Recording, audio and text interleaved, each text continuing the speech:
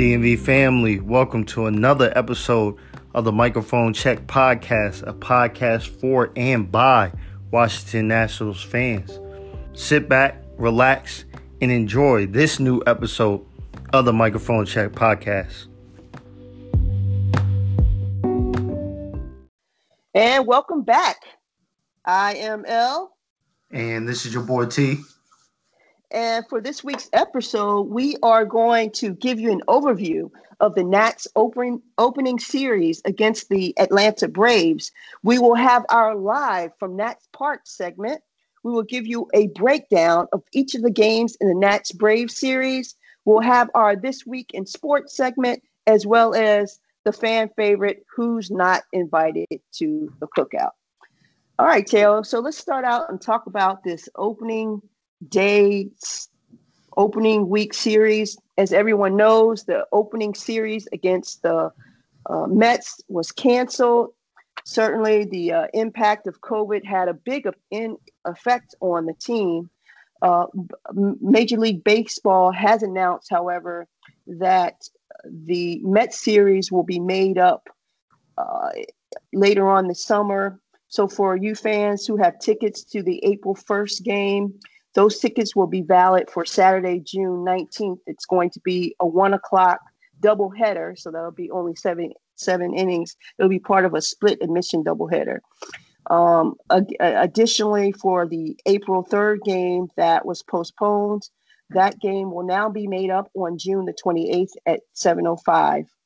And then if you had tickets for the April 4th game, you will be able to see that game on Saturday, September 4th. So for all you Mets fans who are here in the DMV area, you can check out those postponed games at that time. So although we did not play the Mets for our opening series, we did get an opportunity to open our series at home, which was a blessing, against the Atlanta Braves. So because of the quarantine that some of the players had to be under because of the restrictions, they couldn't play. So we had some of our normal starters, but then some of them had to sit out. You want to talk about who started the series for us in that first opening day game? Oh, yeah. So the lineup was actually one where it featured some, common names, but some of the new Nationals that may have came on recently or ones that actually came up from the minors. So leading off during the opening game was Victor Robles. Hitting second was Trey Turner. Then Juan Soto. Fourth was Zimmerman. Then Castro. Then Herman Perez, who I believe is one of our bench players that recently came on. And then Andrew Stevenson, Jonathan Lucroy was eighth, and then the pitcher slot at the ninth, which was Scherzer. So, it was a good mix of regular starters, kind of your bench players, and with Jonathan Lucroy, who literally just came in to the team probably, I think, 48 hours before the game even started. Yeah. Yeah, he did. Actually, he ended up playing a little bit. He played actually in the opening series. He pitch ran for Zimmerman late in the game when they needed some speed on the bags. But then he also played third base.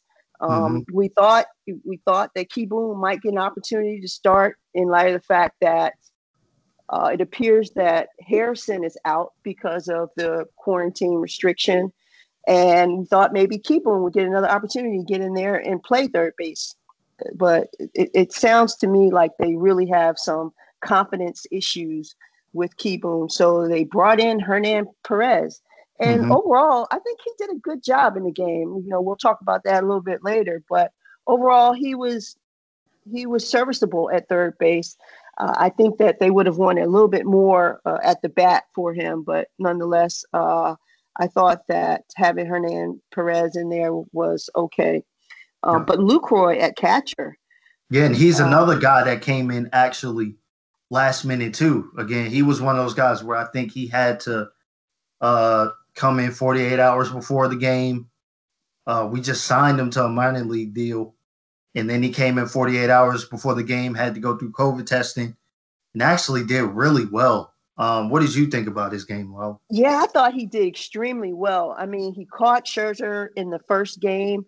I I heard that they literally met each other for the first time that day, which means Mm-hmm. that they did not have a chance to really throw together. Typically, pitchers and catchers like to work together so that they know each other's rhythm and things like that. I do understand they spoke a lot over the telephone and got a game plan together. I thought the game plan went quite well. I think he did really well with respect to catching Zimmerman and some of the other relief pitchers. Again, Mm-hmm. he only met Zimmerman. I mean, he only met Scherzer that day before he Mm-hmm. started, but he had literally had not met the relief pitchers at all until they got on the mound. Yep. And that's just a sign of Jonathan Lucroy has been a guy that, has been around the league. He's 34. I remember his time during the Brewers. He was always a consistent catcher, a veteran, and he already has a feel for, pitchers anyway. So, I would have had some reservation if he was a 25, 26-year-old guy, but Jonathan Lucroy is a hard-nosed veteran. He kind of knows how to manage a game. The one thing that you could probably tell, and this is something that if you don't really look closely or notice, you could kind of tell that Scherzer and Lucroy weren't on the same page initially because there were a lot of solo home runs at the beginning of the game. So that's all. Yeah, I mean there were like three. Right, first pitch. Right.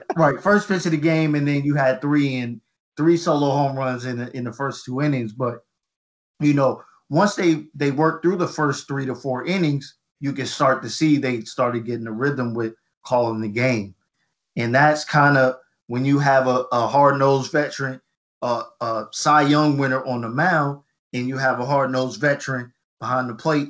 Eventually, they're going to figure it out, and I hope. Once our starting catcher comes back, that we keep Lucroy because he's going to be valuable down the stretch here. I totally agree with that. Now let's talk about that sort of first pitch. Is that a situation where Scherzer misread the sign that Lucroy gave him, or was that a situation where he missed the location of that pitch? Because you can't tell me that that the goal was to lay it out there that perfectly to allow this guy. Yeah, when I saw it on TV, it looked like the spot, from my recollection, the spot was down into the left, in the left corner, and it just seemed like Scherzer just left it up. It just looked like a fastball he left up, and it was right down the middle. And I believe it was Acuna got it. So, and with guys like Acuna on the Braves, you cannot miss spots. You can't. He will hurt you. There's no doubt about that. But again, that could be attributed to, and Lala, as being an avid Nationals fan, Scherzer is a guy where he doesn't like things being thrown off. And having that pause for COVID and not being able to go those 3 days, I think threw him off a little bit. But it only lasted about 3 or 4 innings, and then he locked back in.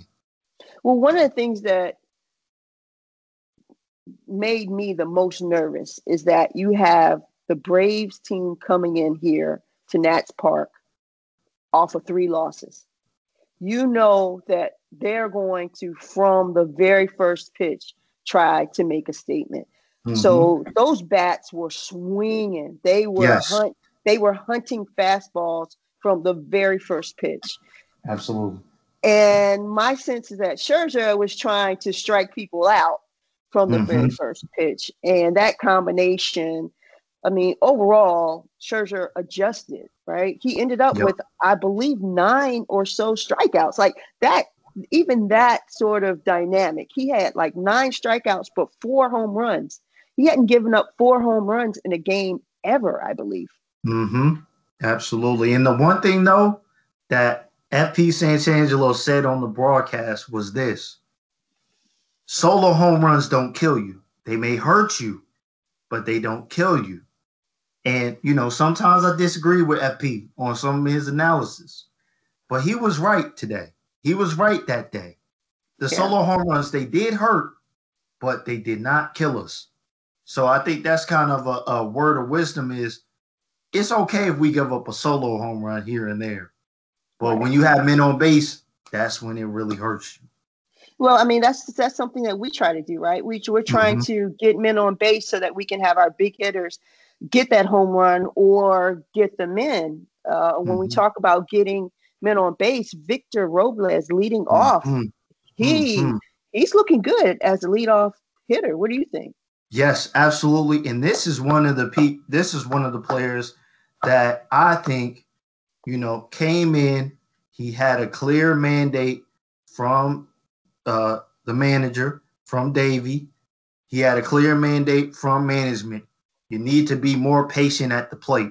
That's what I think they told him going in out of the fall into the spring training. They told Victor Robles, you need to be more patient at the plate. And he definitely did that. I think his approach in that opening game and even in the next two games, which we'll talk about, Victor did a good job of being patient. I think last year he was really, I think the term would be he was rushed at the plate. Like he Mm-hmm. wanted to get on quick. He was swinging at the first pitch a lot of the times. You know, he wanted to make that impact quicker in the pitch count rather than sitting back and waiting for his pitch. And I think he definitely did that. Yeah, I think he'll ultimately be even a better leadoff man than Trey Turner was. And Trey Mm-hmm. Turner has been incredibly awesome in the last 2 years Incredible. leading off. Yep. But because he's showing that power at the plate now, Mm-hmm. now we have the benefit of if you can just somehow get Robles on first base. I mean, he was very patient. I think he overall for the opening series, I think he had 3 or 4 walks in the game. You Mm-hmm. would have never seen that last year. Nope. So then, Absolutely. so then you have Robles getting on, stealing base. You have Trey Turner, who is been consistently the last 2 years a very good batter, and now he's showing that home run pop. I mean, that home run that he had in the opening series game definitely gave us, gave us the momentum that we needed to win that game. Absolutely. And I think one thing that I did question Davey on was that flipping of the order. I initially thought, hey, you put Trey on. Trey has been more consistent as a hitter than Victor Robles. This is me thinking of past trends from last year and the year before. Why would you put Victor as the top and then Trey Turner as the second? Well, now I see why Davey did that. It's because Victor Yeah. Robles they is more patient, and Trey now has Yep. even more pop in his bat. So I agree with what Davey Right. did with making it 1-2 Victor Robles and Trey Turner. And then you have Juan Soto behind Turner with that Mm-hmm. protection. So that means you have to. That means Trey Turner is seeing pitches because they don't want to end up with no outs or only one out having to pitch to Soto, right? And now Mm-hmm. you can't walk him. So Yep. you got to try to get that force out with Turner, and Turner's a patient batter as well. So if he sees a strike, he's gonna 9 times out of 10, he's gonna get a hit or Mm-hmm. he's gonna advance the runner at the very Mm-hmm. least. Absolutely. Absolutely. So I mean, I think that the starting out the gate with Robles, then Turner, then Soto, then Zimmerman. I mean, Juan Soto. So he struggled a little bit coming out of spring training. Mm-hmm. You didn't see his consistent high batting average in spring training, and then a little bit in. You also saw that continue in his first couple of at bats in that opening day game. Mm-hmm. But good hitters do what they do, right? You know, Absolutely. when the game Absolutely. is on the line, he got that major hit, which was really good to see. Yeah, absolutely. And that's why you're seeing Juan Soto on the cover of ESPN magazine, why you're seeing him, you know, in Sports Illustrated. You know, it's clutch hits like that. And he's showing why, you know, like I said in episode 1, Juan Soto is probably going to be the first billionaire baseball player. And you're seeing why he may become that is when the chips are down, it's time to really, bring in a clutch hit, he's going to do it. So, Juan stuck with it. He struggled, like you said, Lala. He struggled in spring training. He struggled at the first 5 at bats, but he still came through when we needed it in game 1. Yeah. So, I mean, let's talk about who else. Who else had, who played and played well.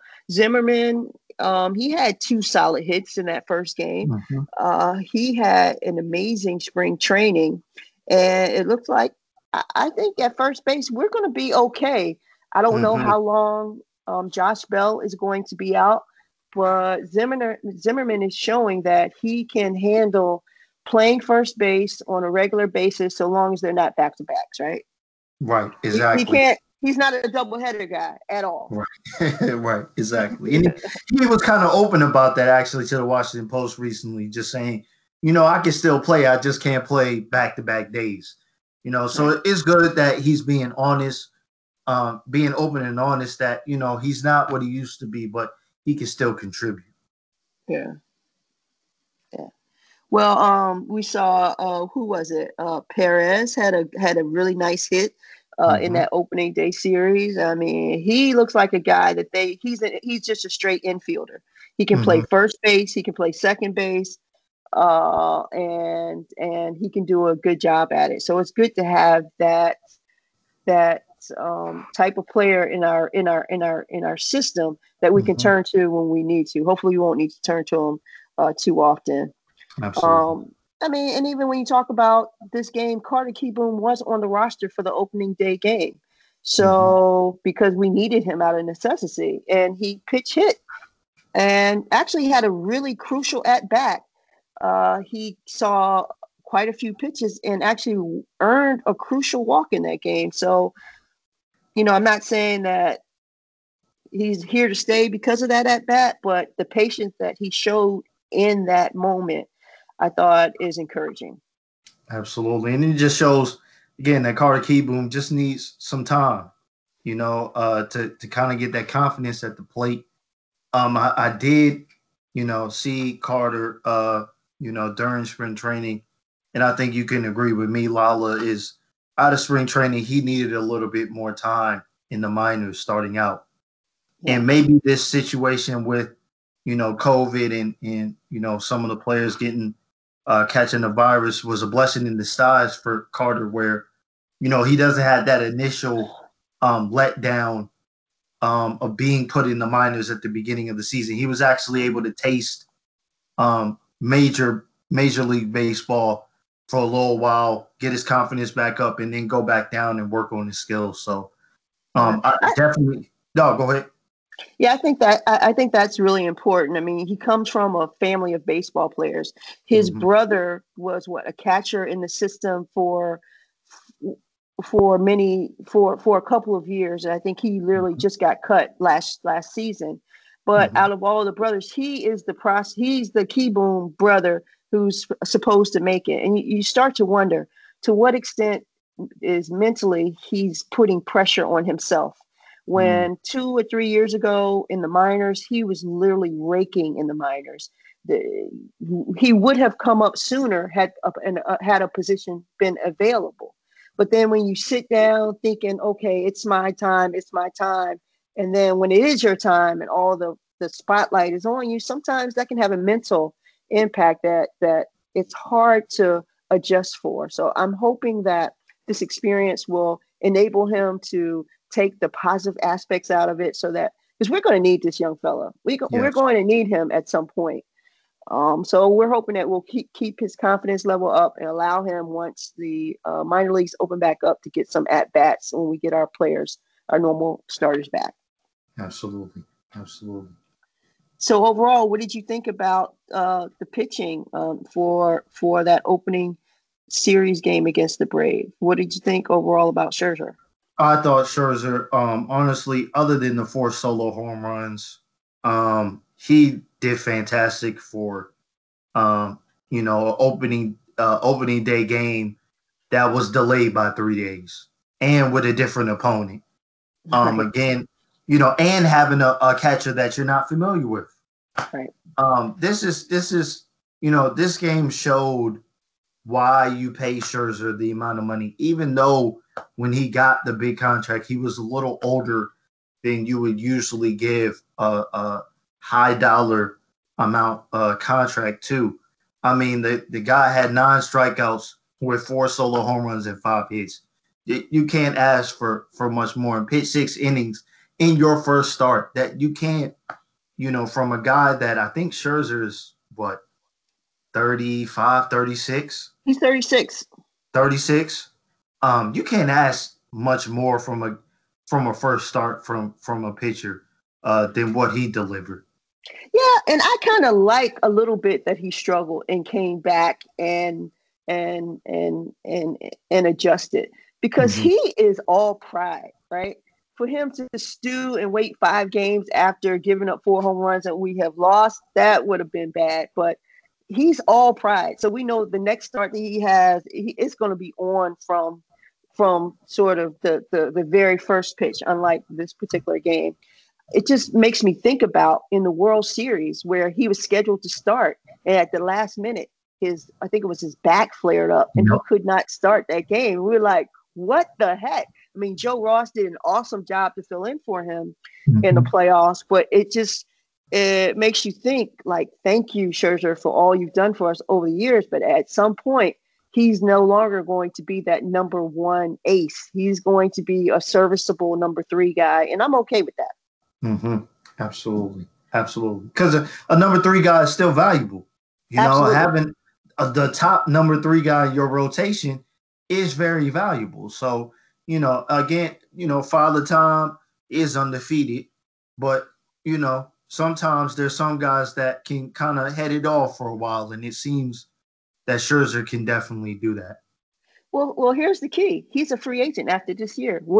If you're the GM and you've got the pocket strings to sign him or not, are you re-signing him to another 3 years at what, $22 million, $30 million a year? Are you doing that? If I was the Black Mike Rizzo, what would I do? What would you do? I would definitely probably do it. And the reason why I would do it is you have straws long term. You have, you having a second or third guy that may not still have all of his stuff there, but still has Cy Young level pitching, even at 37, 38 years old. That's still very valuable. And also, it's the example that he's setting for the other pitchers on in the rotation and in the bullpen, too. There's a lot. That's exactly my thoughts, too. It's the impact that he has on those younger pitchers coming up.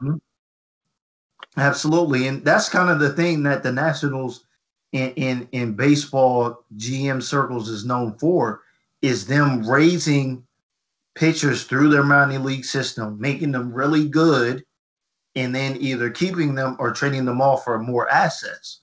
So Scherzer is an important piece, not only for the current rotation, but for the young players coming up, because I'm sure he's in there giving them advice on this is what you should look for, this is what you shouldn't look for. And that's more valuable than any coach or manager you can hire. Yeah, I think that's a good point. Now, so we talk about the younger pictures that he may influence. What'd you think about, Finnegan, Suero, McCown, how they did? Well, I think, the younger guys in the rotation, and this has been kind of the trend with the Nationals for a while, is your younger hands in the bullpen, they're up and down. And that's across baseball. Being a relief pitcher is a hard job. You're coming in, most times when you're coming in, you're either holding the lead barely or you're cleaning up somebody else's mess. But you got one job. You got one job. That is true. One job. You got one job. But, Finnegan, he gave up 2 hits and a run. So obviously that was a successful. Suero only got 1 batter. I think he got through it pretty clean. He didn't give up a hit, but he did struggle in the later games, which we will talk about. And McCown walked the batter, so he struggled. So, you know, again, it's up and down with the young guys, and you kind of expect that early in the season. Yeah, I was thinking. So when Suero came into the game, he came in because we needed one more out. Mm-hmm. And, you know, with the new MLB rules, it's you have to face at least three batters. So we're Mm-hmm. sitting there wondering, okay, so it's one out to get. Will we see Suero come back in for two more batters? Or will he just face this? Or is the rule one inning or three batters? And as Mm-hmm. we found out, it is one inning or three batters because he did not come back after that one batter. Yep. Yep. Yep. And I think I was always confused about that rule too. Like I didn't understand, you know, like you said, is it three consecutive batters even if the inning turns over, or is it just to the end of the inning? So I Yeah, think you know, that sets up a lot of interesting things that you could do with that though. yeah, Like for sure. you could have it where you know there is a certain, say you're in the eighth or you're in the seventh, excuse me, because the eighth is really Hudson's inning. But if you're in the seventh and you know a guy, you know, Finnegan or McCown, he does well for two batters, and then the third batter he may struggle. Right. They may be some strategy behind that, and then having Suero just face one batter. So that would be something to look, you know, continue to keep an eye on. Is if Davey makes adjustments like that, and it sticks with almost a pattern of pitchers that he goes to in those type of ways. Yeah, there was definitely a matchup situation going on there because why not just have McCown come in for all three batters, right? Mm-hmm. You know, come in for that batter, and then he came in for that next inning and then face three batters. Why not just have him come in for that one batter? Clearly, there Right. was a matchup situation going on. And then, you know, perhaps it was a situation where, okay, we're going to give Suero this one batter because the statistics say he matches up well against this batter. And then we Mm-hmm. still have him available for the rest of the series. Yep. Yep. Exactly. Exactly. Yeah. Well, so that is sort of the lineup of the players that we saw, but there were some players that we did not see. At left field, we would have normally seen Schwarber, our new players, Schwarber and Bell.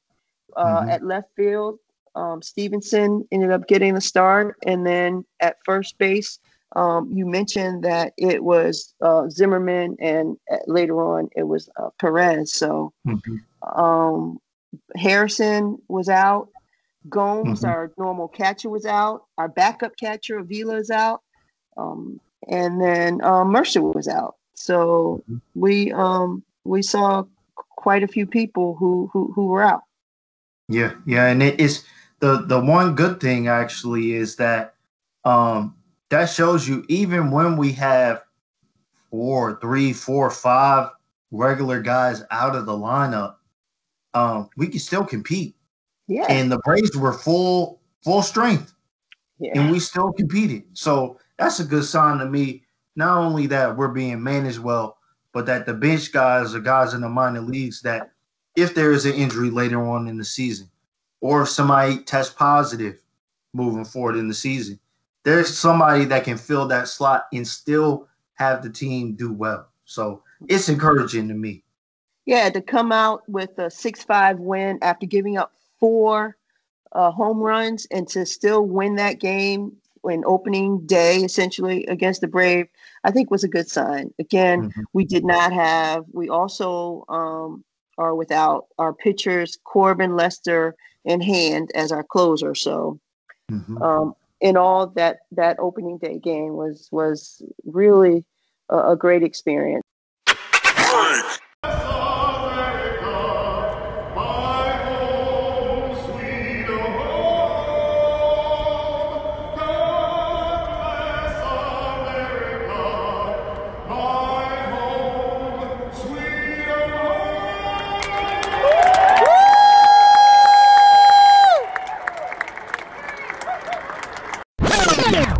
Live from Nats Park. I would love to give you all a live segment each week that is literally from Nats Park. Of course, I have to record it and upload it to this podcast, but we're going to find a way to do it. But until then, I want to let you guys know what the experience is like at Nats Park. So every week we're going to go to the park and just tell you what it was like. So opening day, if you've never ever gone to opening day, you must place that on your bucket list. Opening day is unlike any other day in the season. There are 162 total games. There are 80 home games, but opening day is always super special. It's this year would have been, or last year, we didn't get an opportunity to have opening day because they were not allowing any fans in the park. So essentially, this was the first time that fans were allowed into the park since we were in the stands during the World Series. So to just be back in Nats Park after experiencing that our first World Series win, it was super phenomenal. So I think last week, Taylor, you asked what the traffic might be around Nats Park. And I'll tell you what, traffic on South Capitol was not bad. It was absolutely not bad getting into the stadium. So if you're driving down, everybody knows where South Capitol is, the main street getting into Nats Park, that's normally backed up for all the way up to the ramp going to North Capitol or going to 295. That ramp was no traffic. Literally, the most traffic that occurred was just because of the stop signs around the park and people walking across the stop signs. So the streets, there were some streets blocked off around the stadiums, but they were not really large crowds like we would normally see. Certainly, that has something to do with the fact that only 5,000 fans were permitted into the stadium. Actually, the official count, I think, was more like 4,750 because they also count the stadium staff as part of the 5,000 mark. I tell you, Mary Bowser is not playing about that 5,000. Oh, no. She is not. She is not playing. So if you were lucky enough, like we were, to get into the stadium and go to the opening day game, you realize that you could not take any type of bag whatsoever into the park. I attempted to take a little, throw over your shoulder, very small satchel into the park, but ended up having to take it back to my car. They literally held up a 5x7 index card. And if your bag or purse was any bigger than this 5x7 card, and it was laminated, it was kind of funny in a way.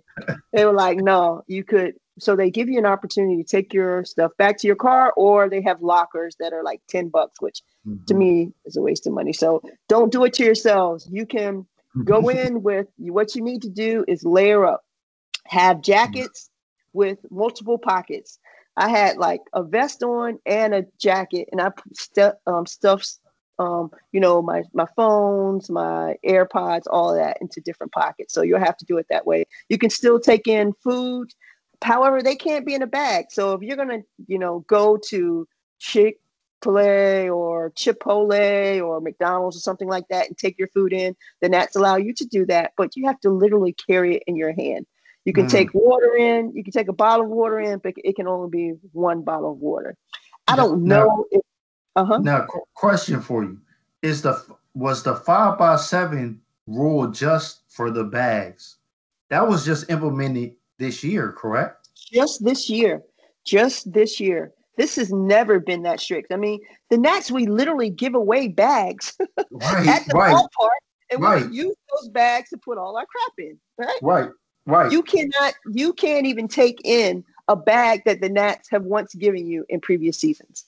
And I don't know whether this will change when we go back to full capacity. It may have something to do with the staff you normally have twice or three times as many people at the gates checking you out.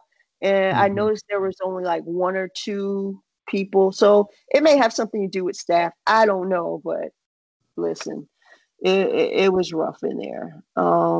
Also, one of the things that's different this year as well is that for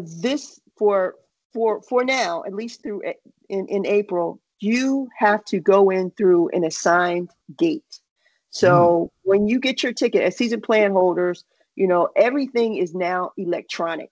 everything is on your cell phone. So your phone is loaded up on an app and you pull up the ticket on your phone. And on the phone now, which this was never happened before, is a designation on which gate you must enter through.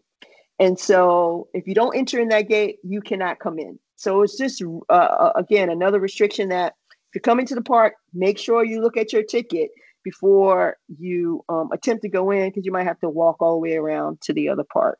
Then once you get in, the seats were sectioned off in pods of 2, 4, 6.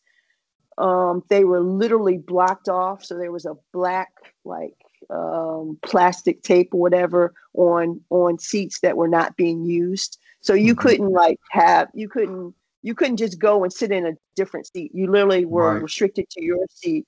And then there were no people in front of us at all. There was no one in the row in front of us and no one in the row behind us. There were 4 seats on each side of us, and then 2 people on the right side, and I think 2 or 4 people on the left. So so that's why they're able to have 5,000 fans in it, because everyone is really far apart. But nonetheless, even though we were far apart, it was still a family atmosphere at the park.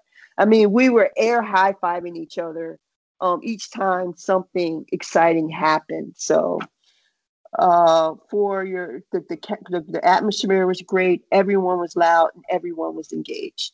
So that is just something to keep in mind. Again, for one last sort of tidbit about what happened in Nats Park, the food, same food. They got the chicken baskets and fries, the hot dog stands. They have a few additional vendors that they indicated would be new this season. I don't know if they're fully open yet, but in a future podcast, I will make sure that we go to these new vendor stands and give feedback on what they're like. Again, you order from your seat and then go pick it up. It was so crazy though. We ordered food from our seat, and I think it was like the game started at 4 or 5. So we ordered our food literally at like 4 o'clock, and it said they would be ready at 4:40. We were like, huh? So we walked over there early because I was like, I'm not waiting for 4:40 to get my first beer. I'm sorry. So walked over there, and actually you can actually go a little earlier and get your food. Well, that's cool. So that's the breakdown from live from Nats Park. All right, perfect. So we all go ahead.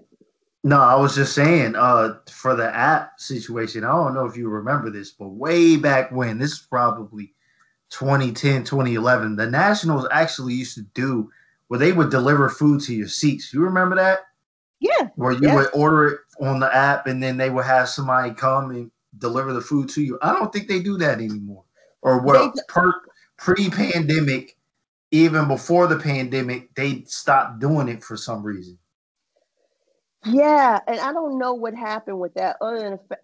So last year, of course, 2020, they did not do it. But they did it at the beginning of the season in 2019. And I'll be honest with you, I saw it in some sections and not in others. So, in the club, you see it, maybe see a little bit more.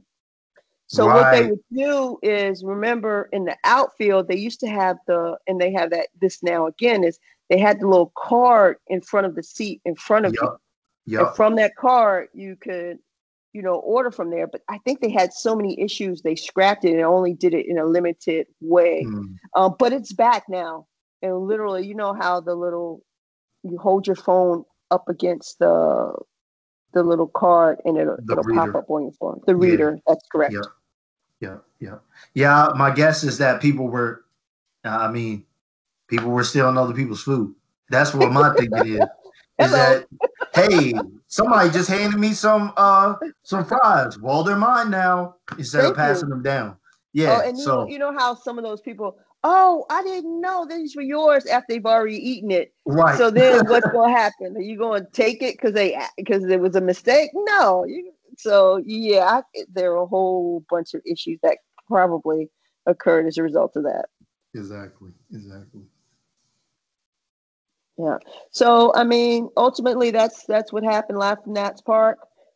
We also again had a doubleheader the next day against the Braves. That the doubleheader did not go as well as the opening day game, but we still want to cover it and talk a little bit about it for our fans. Mhm. So game one of the doubleheader happened on April 7th. Fetty got the start, and he did not. It did not go well, to say the Yeah, least. he didn't. He actually only went 1 and 2. Uh, one and one inning. He had 6 hits. He gave up 6 runs. He walked 3 people and only had 1 strikeout. And Fetty's ERA now, because of that one inning, is now at 27. So he started off on the wrong foot, and the Nationals actually went down 4-0 in the first inning. So we were already starting, or actually we jumped up 4-1 actually at the beginning of that game. Then he gave up 5 at the top of the second, and then Yeah. it just left from there. So And my whole thing is when he's giving up 4 runs in the first inning, why bring him back for the second inning? And I the don't answer know. to that is because our bullpen is not at full strength Hmm. because he's literally messing up the entire bullpen by only being able to go one inning. Like he messed Hmm. up. I mean, and again, because of COVID, we're missing a lot of pitchers as well. Had we had Lester or Corbin or even Ross. I think Ross is scheduled to play against the Dodgers, but Fetty would not have gotten that start. And quite No, honestly, absolutely. I'm a little tired of seeing Fetty. I'm sorry. This experiment needs to be over. Yeah, I think Fetty is more of a long arm out of the bullpen. I don't think he is effective as a starter. He hasn't been over the years. He hasn't been very effective as a spot starter like he does here. I think he is effective when you have situations where a pitcher may only get through 4 innings and he has to stretch it 3 innings to get to the seventh. He's effective at things like that, but getting the start off the top, he's not effective in that situation. So, Well, the I the fact that he even made the roster was actually a result of a hang up in the system. mhm. So he's in the last year. So the Nationals lost their arbitration against him. So he's no longer eligible to just now. If we put him back into the minor league, any team could pick him up, right? Right, he goes through the waiver wire. That's He correct. goes to the waiver wire. I'm saying let him go through the waiver wire because maybe we'll face one of those teams and he'll give up 4 runs to us. I can't. I can't look at him no more. I'm sorry. Well, that's the thing is like teams are always so scared of when that situation happens when a guy comes up too many times. So like a guy like a Eric Fetty, they only have so many times that they can go up and back down to the Yeah. minors. And with Fetty has exercised, or the team has exercised all those options for him to go up and go down in the minor leagues. And like you said, Lala, the next time that they decide to send him down, they have to send him through the waiver wire, basically saying you're a free agent, you can go anywhere you want to go if a team wants you. And for some reason, the Nationals just feel like they're scared to let him go, which I don't Yeah. know why. Yeah. Well, ironically, we still had a chance to win that game, right? We still had Mm-hmm. a chance to win that game, but um, Finnegan let some people on base, and then Swirl came in and was wild pitching. And I'm like, dude, like he was literally throwing the balls, and they were hitting the ground before they crossed the plate. I mean, that Yeah, was tough to watch. yeah, and Suero sometimes for some reason Too that wound up that happens. game. Yeah, he Yeah, does. like sometimes he'll just throw a ball straight into the ground for no apparent reason, and like you were saying, Lala, he gets wound up, Mm-hmm. and it seems like instead of him just pitching, he's trying to aim, he's trying to throw as hard as he can rather than just going out there and pitching. Yeah. So, and that's just a byproduct of again, a lot of these guys are young. Yeah, They're yeah. wound up. They're trying to prove something, Yeah. and sometimes it usually bites you in the end. Well, keep on again talking about young players.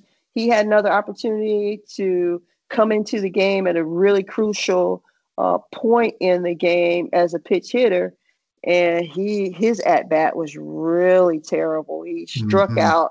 I mean, it was not a good at bat at all. And that at bat showed that he might be pressing a little bit because it didn't seem like he was seeing that ball at all. Yeah, and it looks like honestly, it's one of those things again with young guys that haven't had a lot of experience in the big show. They feel that pressure, especially in pitch hit situations. Kieboom has even more of a shadow considering who he's replacing in Anthony Rendon. So, again, like we mentioned before, it may be best if Carter Kieboom gets a little bit more time in the minors to refine his skills, get his batting eye a little bit sharper, and then come up to the major leagues with more confidence. Yeah.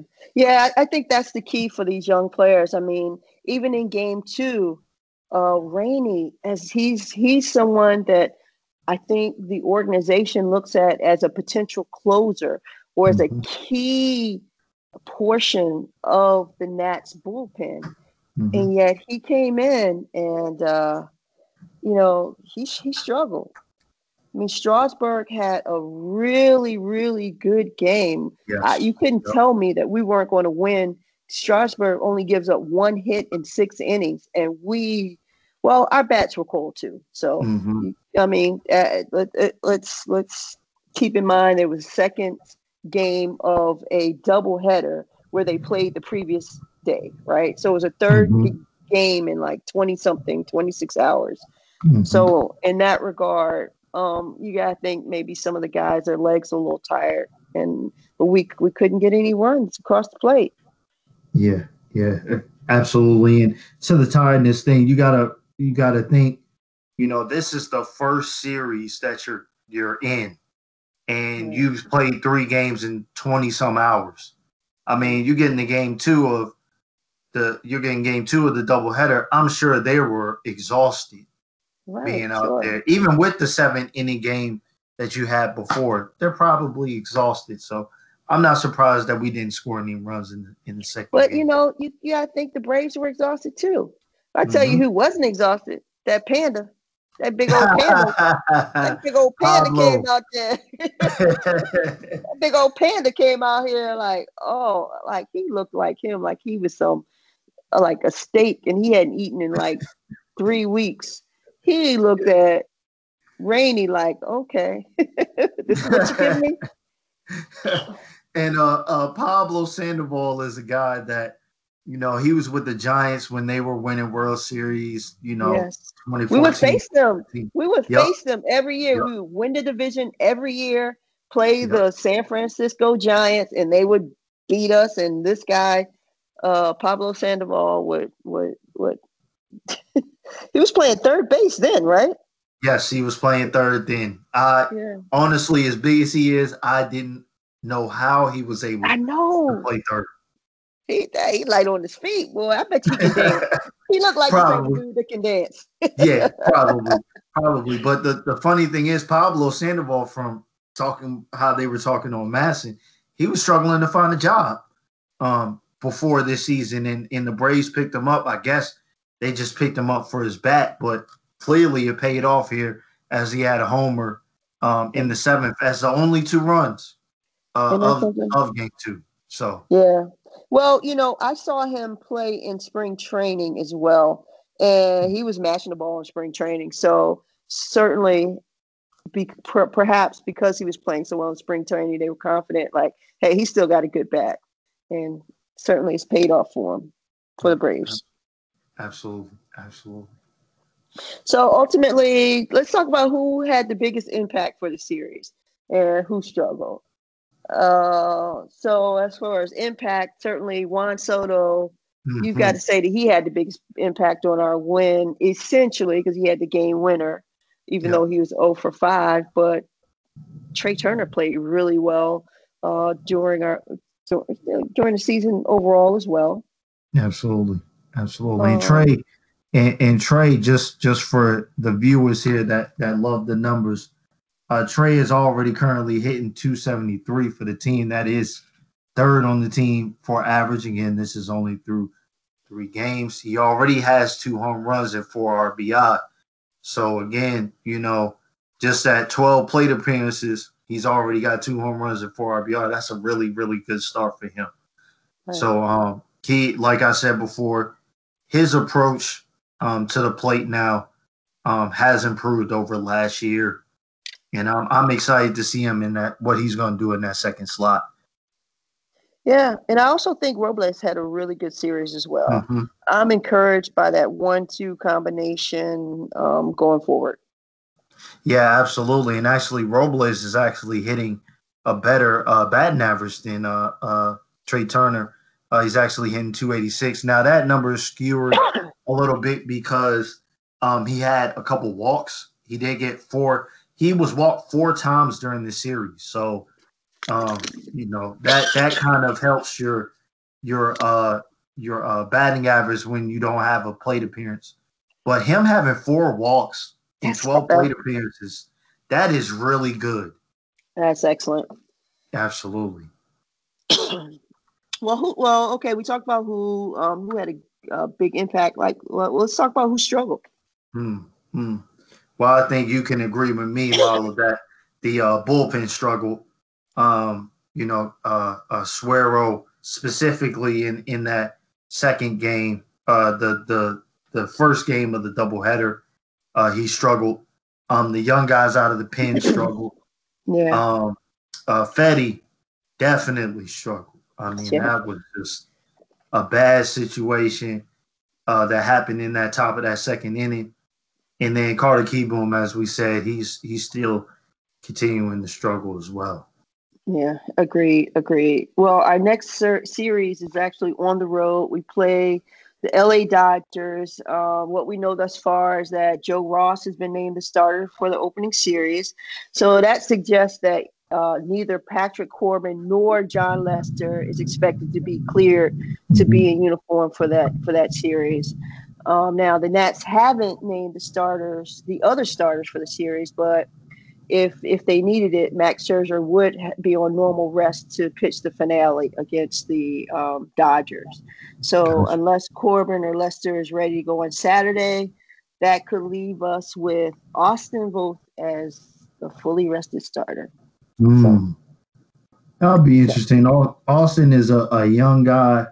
I know he's been up and down from the minors in the majors for a couple years now. I think he was out of the pen too, like Fetty, right?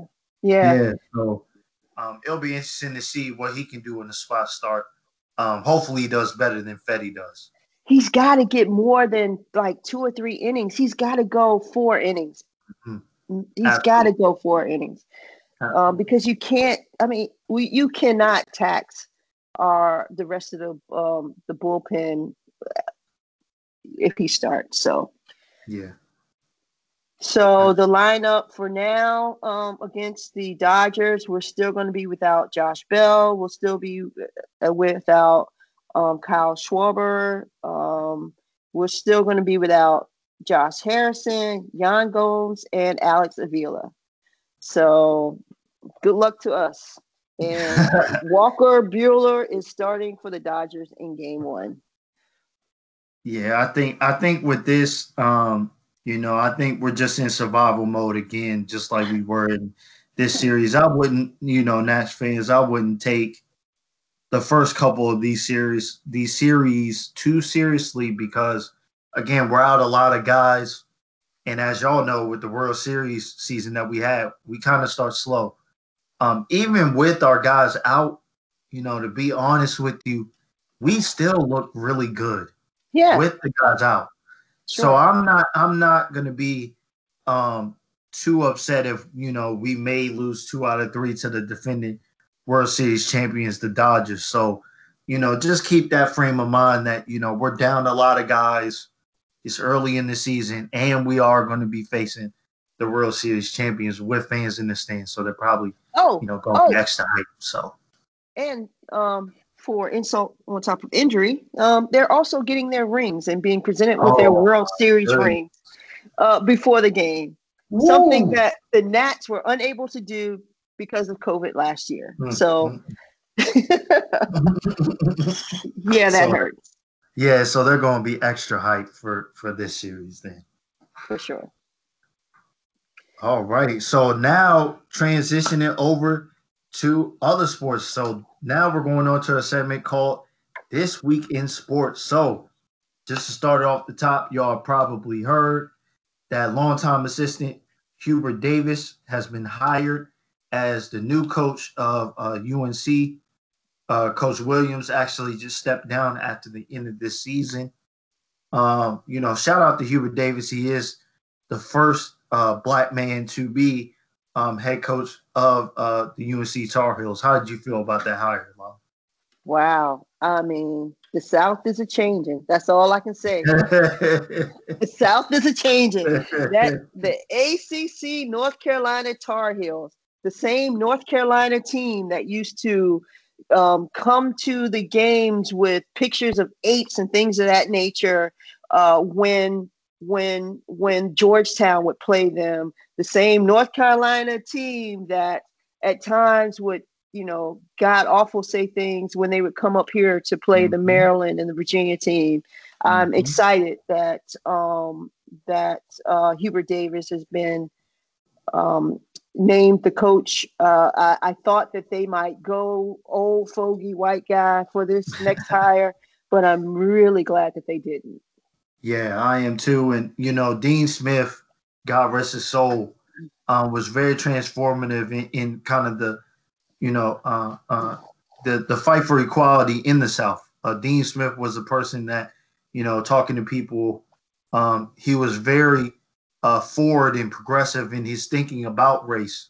And I'm sure that Dean Smith was probably looking down and saying, good job, that this needed to be done. And, obviously, this hire wouldn't have happened unless Michael Jordan said it needed to happen. I hadn't thought about that aspect of it. I love it. And now I didn't understand this was that Hubert Davis is good friends with Michael Jordan. So there may have been, probably with Coach Williams was getting up there in age. There was probably already a discussion going on even before this season of, hey, what do we do if Coach Williams retires? So it doesn't shock me that a decision on who the next UNC coach happened relatively quickly. But Hubert Davis has been on that staff for years. He's qualified. Yes. He probably should have been hired to that position 4 or 5 years ago, quite honestly. Absolutely. But, they didn't want to get Coach Williams up out of the seat. Sure. They wanted to allow him to ride off in the sunset the way that he did. But Hubert Davis absolutely deserves the job. I didn't know this when I was doing research on Hubert Davis, that UNC has a JV team that actually plays prep schools and other JV teams around the country. JV like high school JV? No, like a JV team with college players. So they actually have a team that is comprised of students at UNC. Ooh, like a club team almost. Yes. Oh, I would have been on. Right. I would have tried to make a club team. I would too. And the crazy thing is that just because they weren't scholarship players, they almost got all the same benefits as scholarship players. So they were getting the Jordan jerseys, they were getting the shoes. Hubert Davis was the head coach of the JV team for 12 years. What? Yes. I did not know that. That's excellent. So, and they got to play in the Dean Dome every time that they played a home game. So, they were saying that there were some players that actually play on the team now that actually came up through the JV team. Oh, that's they initially started. Yeah, they started as regular students. They tried out for the JV team. They were good enough, and they became on the varsity team. Yeah. So, So all you Yes. high school students out there who still have a dream alive, and you can get into UNC on academically, maybe don't have to hang up your sneakers so soon. Absolutely. Absolutely. And I hope that, I know some colleges are going through financial trouble, but once this pandemic is over, I would love to see more schools do that. Have a JV team and support that, because there are a lot of basketball players specifically that still have those hoop dreams. So, and speaking of hoop dreams, I'm sure all of us saw, all of our DMV family saw both the women's and men's NCAA national championship that happened this past week. First, we could talk about the men's final, Baylor against Gonzaga. I mean, if you saw that game, you just saw it looked like, to me, grown men versus YMCA team. In the YMCA team was the undefeated team. Yeah, Gonzaga was moving up and down the court and fast breaking and doing all that, and against UCLA and against some of those other teams. Against Baylor, they looked like they were in a totally different class. Totally different class. And our brother came over yesterday for a short visit, and we were talking about the game. And the one thing that stuck with me, what he said was, Baylor looked like they lift with the football team. Which brother said that? Who said that? Snooki or Carter? Carter. Okay. He said Baylor's basketball team looks like they lift with the football team. Yeah, they do. They do. They look like a bunch of grown men. And when I tell you that shows you the difference, I think, in my mind, between a team that plays in the Big 12, where the Big 12 is Kansas, Texas, all these big time schools that it's a competitive league, versus where Gonzaga plays in, was the West Coast Conference, where they just rolled over everybody. Now, do you think this diminishes Gonzaga's perfect season at all? I think so, because it just shows that, I think it shows that at the end of the day, it's almost like the Connecticut men's team. They play. I mean, the Connecticut women's team, they play a soft schedule up until they get to the tournament.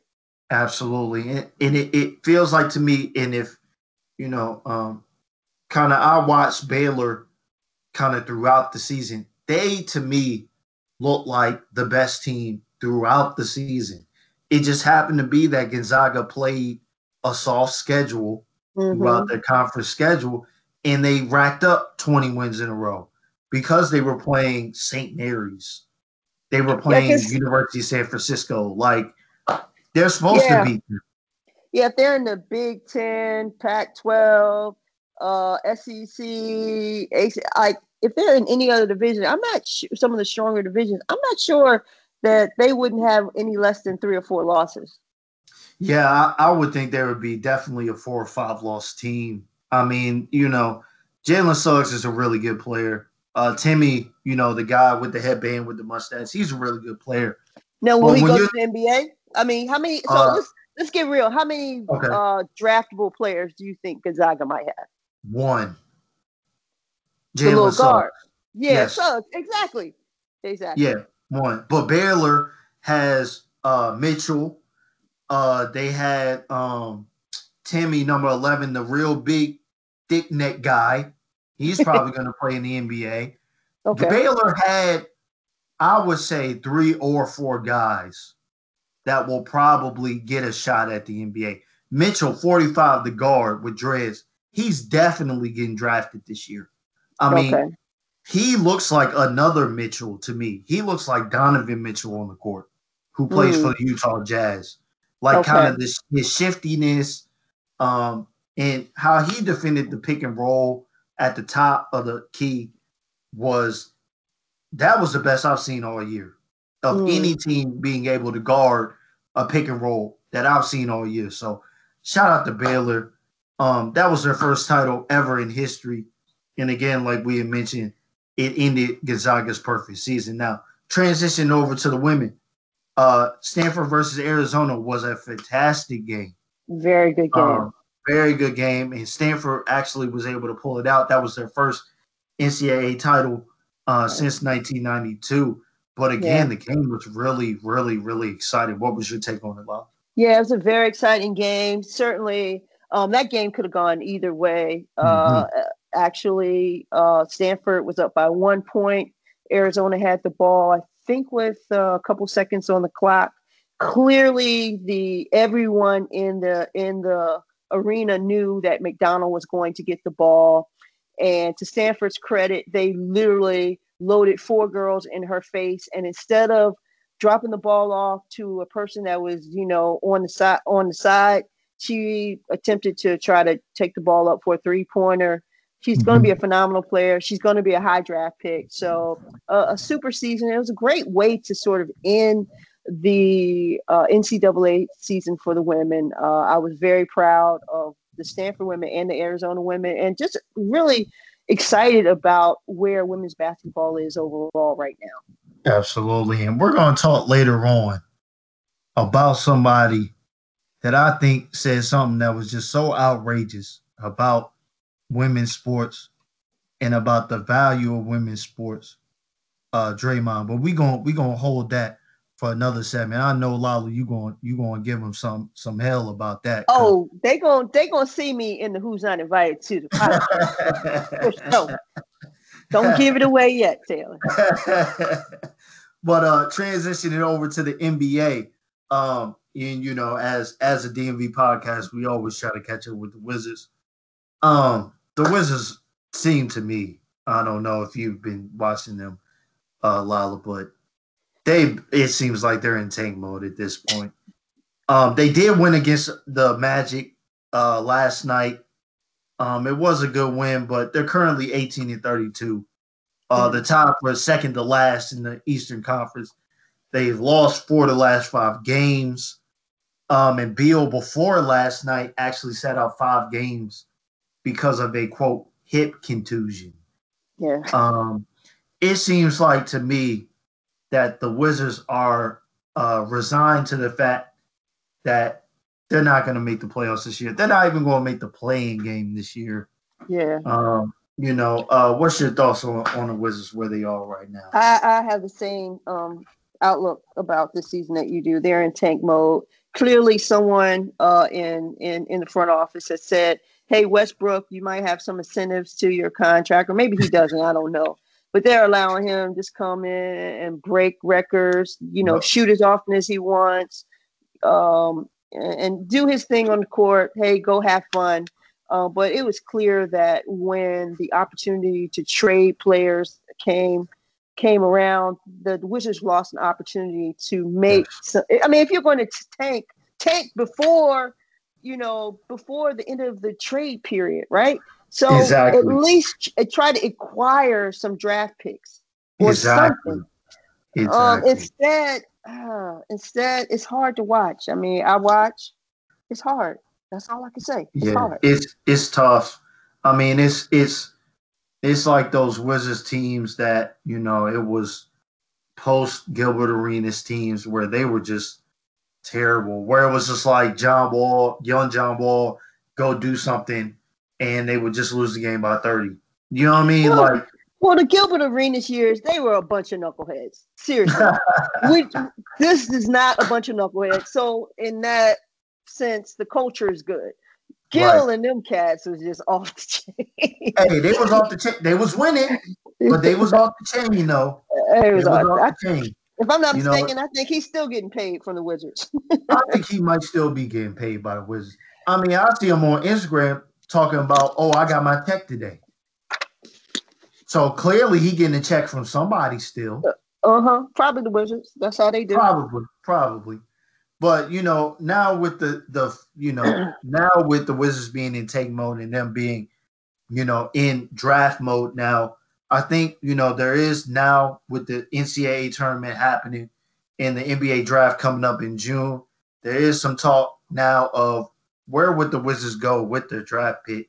And I just wanted to give you 2 prospects that they could potentially go. Now, at this point, the Wizards would be picking 6th in the draft if the season ended today. So that's a pretty high.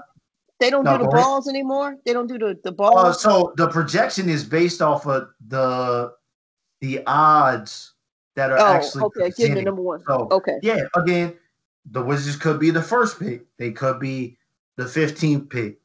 Okay. Their odds, though, per how it's drawn, they could be the 6th pick. We'll So probably be 15th, but go ahead. we'll probably be the 15th pick. Yes, the last lottery pick, but that's our luck. But one prospect that actually has been talked about a lot over the past few weeks, actually landing to the Wizards is Jonathan Kuminga. Actually, Jonathan Kuminga is a 6'8" forward that actually played for the new G League Ignite team. So if you don't know this, the G League team actually created a team specifically for young players coming out of high school. So the team was just formed this year, and they took, I believe it was 5 players that were graduating high school, and instead of going to college, they offered them a G League contract for $100,000 and the ability for them to train with NBA coaches, play with NBA veterans on the team, and to get money from endorsement deals. So, it's another path to the league that the league is creating. And I'm really excited to see where that team goes from here. But back to Jonathan. Go ahead. I just wish that they would have put Denny Avija there last year instead of drafting him with their first pick last year. I mean, clearly we could have done better. This guy's not. When you draft as high as we picked last year, we should have a starter who contributes nightly. This guy does not. Denny is not the answer. Absolutely. And actually, this projection of a pick actually goes right to that criticism of Denny Avila. Kuminga actually plays his position. He's a 3. He's a small forward. Mm-hmm. So Kuminga's game is closer to Pascal Siakam. If you've ever seen Pascal Siakam play, really long arms, really athletic. He's a really explosive athlete at the rim. The one bad thing is he does need to improve his 3-point shooting, and he does struggle with rotations on the defensive end of things. I did see Jonathan Kuminga in high school. Obviously, it's hard to kind of scout people in high school because they're playing against What area kids. is he from? Where's he from? He is from the north part. He's from Boston, I believe. Okay. He went to school up there. So actually in the G League Ignite team, he averaged 15.7 rebounds, 2 assists, and 1 steal. And again, that's against grown men in the G League that are fighting for a job. So he actually was able to hold his own against grown men competition. Okay. Yeah. So again, we're trying to address an issue that we tried to address last year. So Tommy Shepard, come on now. Right. We gotta get this right. And then I just wanted to bring up another under the radar prospect that is being talked about, and a guy that kind of has a local flavor that some of y'all may know. Another guy that actually played for the G League Ignite team is Isaiah Todd. He is a 6'10" stretch 4. He was actually born in Baltimore. He was raised in Richmond, Virginia. And you'll be familiar with this school, Lala. He played his freshman and sophomore years at John Marshall High School in Richmond, and actually led them to a Class 3 state championship before actually transferring to Word of God High School in North Carolina, which is the alumni of John Wall.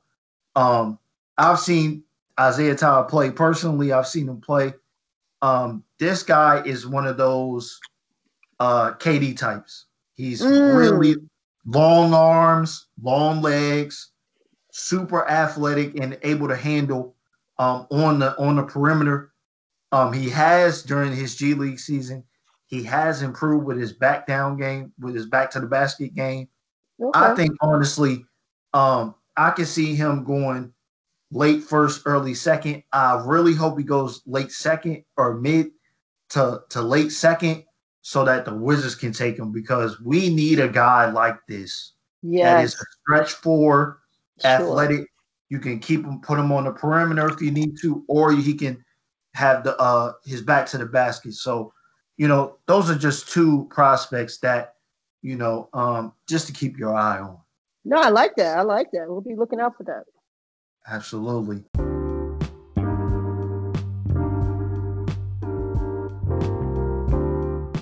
And now, all right, for a segment that we've all been waiting for. Yeah. Is the Who Is Not Invited to the Cookout. Mm-hmm. Yes. I know Lala's been waiting for this one. Oh, I've been waiting. All right. So, y'all been wondering who's getting the nomination for not getting invited this week? For this week is Daniel Cameron, Attorney General of Kentucky, for not charging the officers involved in the murder of Breonna Taylor. Now, I know for everybody, with the Derek Chauvin case that's happening in the murder of George Floyd, has probably brought back memories of Breonna Taylor's death and how that district attorney, Daniel Cameron, really didn't do anything in charging those officers. So just for a little background on Daniel Cameron, he did serve as legal counsel to Senator Mitch McConnell from 2015 to 2017. He was elected Attorney General in 2019. After Breonna Taylor's murder on March 13, 2020, Cameron formed a grand jury to look into the murder. And then in September, he announced that no charges would be filed. After that, obviously, people were enraged. How could something like this happen and the officers not be held accountable? In January 2020, 3 jurors on that grand jury came forward and refuted the things that were said during Daniel Cameron's press conference where he announced no charges. And he said that the 3 jurors actually said that homicide charges were not even presented to the grand jury at that time, and that Cameron stated that he wouldn't even walk them through the homicide offenses. He also stated that he didn't want to explore criminal charges against the officers because he, quote, couldn't make them stick. So, because of his, I would say, lack of care for Breonna Taylor's life and the lack of care of, holding the officers accountable for Breonna Taylor's life being taken away by those officers, Daniel Cameron, don't even come near the cookout, man. You're not invited. You are not invited to the cookout, and y'all voters down in Kentucky, make sure y'all vote his butt out of office. Yeah, absolutely. So who's not invited to the podcast for you? All right, I'm gonna go a little bit different direction this week. For my uninvitation to the cookout is Golden State Warrior forward Draymond Green, who blamed women for making, air quotes, complaints rather than taking action over disparities in pay and investment in women's sports. Now, come on, man. Now, in a series of tweets, they were posted about March 27th. He said, as long as y'all make the argument about pay while the revenue stays the same, they will continue to point at the revenue not being high enough to cover bigger salaries. While that is true in damn near every business, how do we take that card out of their pockets? That's the key to changing the pay. There's no argument for lack of revenue unless you make those that say they stand for women actually stand up. Then, this clown said, the NBA wasn't always the global game that it is today. It wasn't always driving as much revenue as it is today, but there were people behind it, building the platform, and more importantly, telling individual stories and building up interest in the players. That's how the game took off.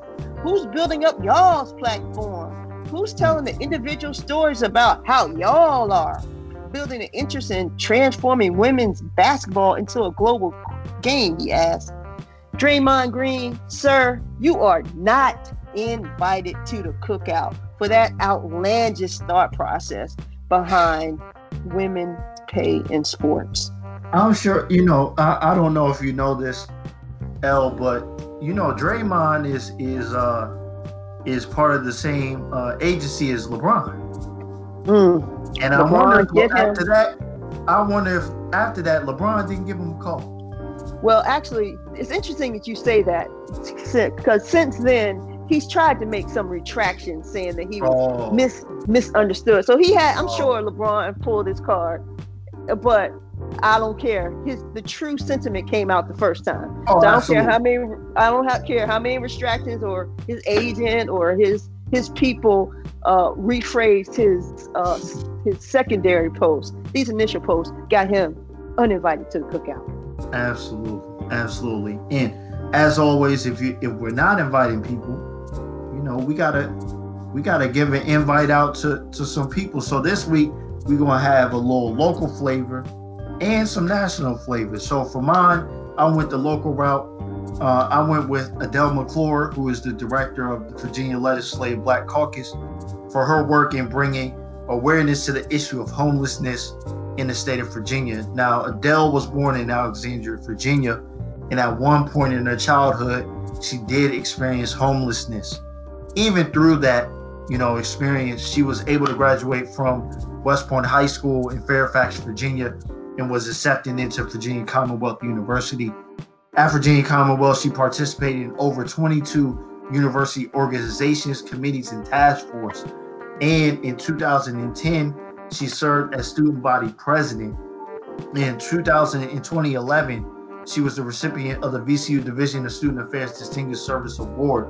In 2011, she went on to graduate from VCU with a degree in economics. After graduation, she went on to work in the Virginia State Legislature and was eventually hired as director of the Legislative Black Caucus. As director, her focus is raising awareness of housing issues, including around issues of evictions. She is working to improve the lives of those who are most vulnerable in our housing system, especially during COVID right now, when people are facing evictions. So for her work in the Virginia Legislature and her work as Virginia Legislative Black Caucus, Adele, you are certainly invited to the podcast, or certainly invited to the cookout. Yes, nice work, Ms. McClure. And will that be iced tea or lemonade? Because you're definitely invited to the cookout. Well, I have one last invitation. I'm going to piggyback off of my who wasn't invited to the cookout, and I'm going to invite Megan Rapinoe to our cookout. She has been outspoken for the push for equal pay for women's athletes, not just in soccer, but in all sports. And for her work in doing that, I say, hey, come on over to the cookout. Absolutely. And Megan Rapinoe was one of the first soccer players to kneel during the national anthem. Yeah, so she's at the forefront of a lot of different, social issues that need to be resolved. Yeah, she's an athlete that's making a difference. Mm-hmm. Absolutely.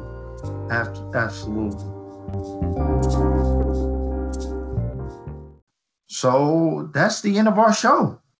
Thank y'all for tuning in. It's been fun. Absolutely. Peace out, y'all. Till next week.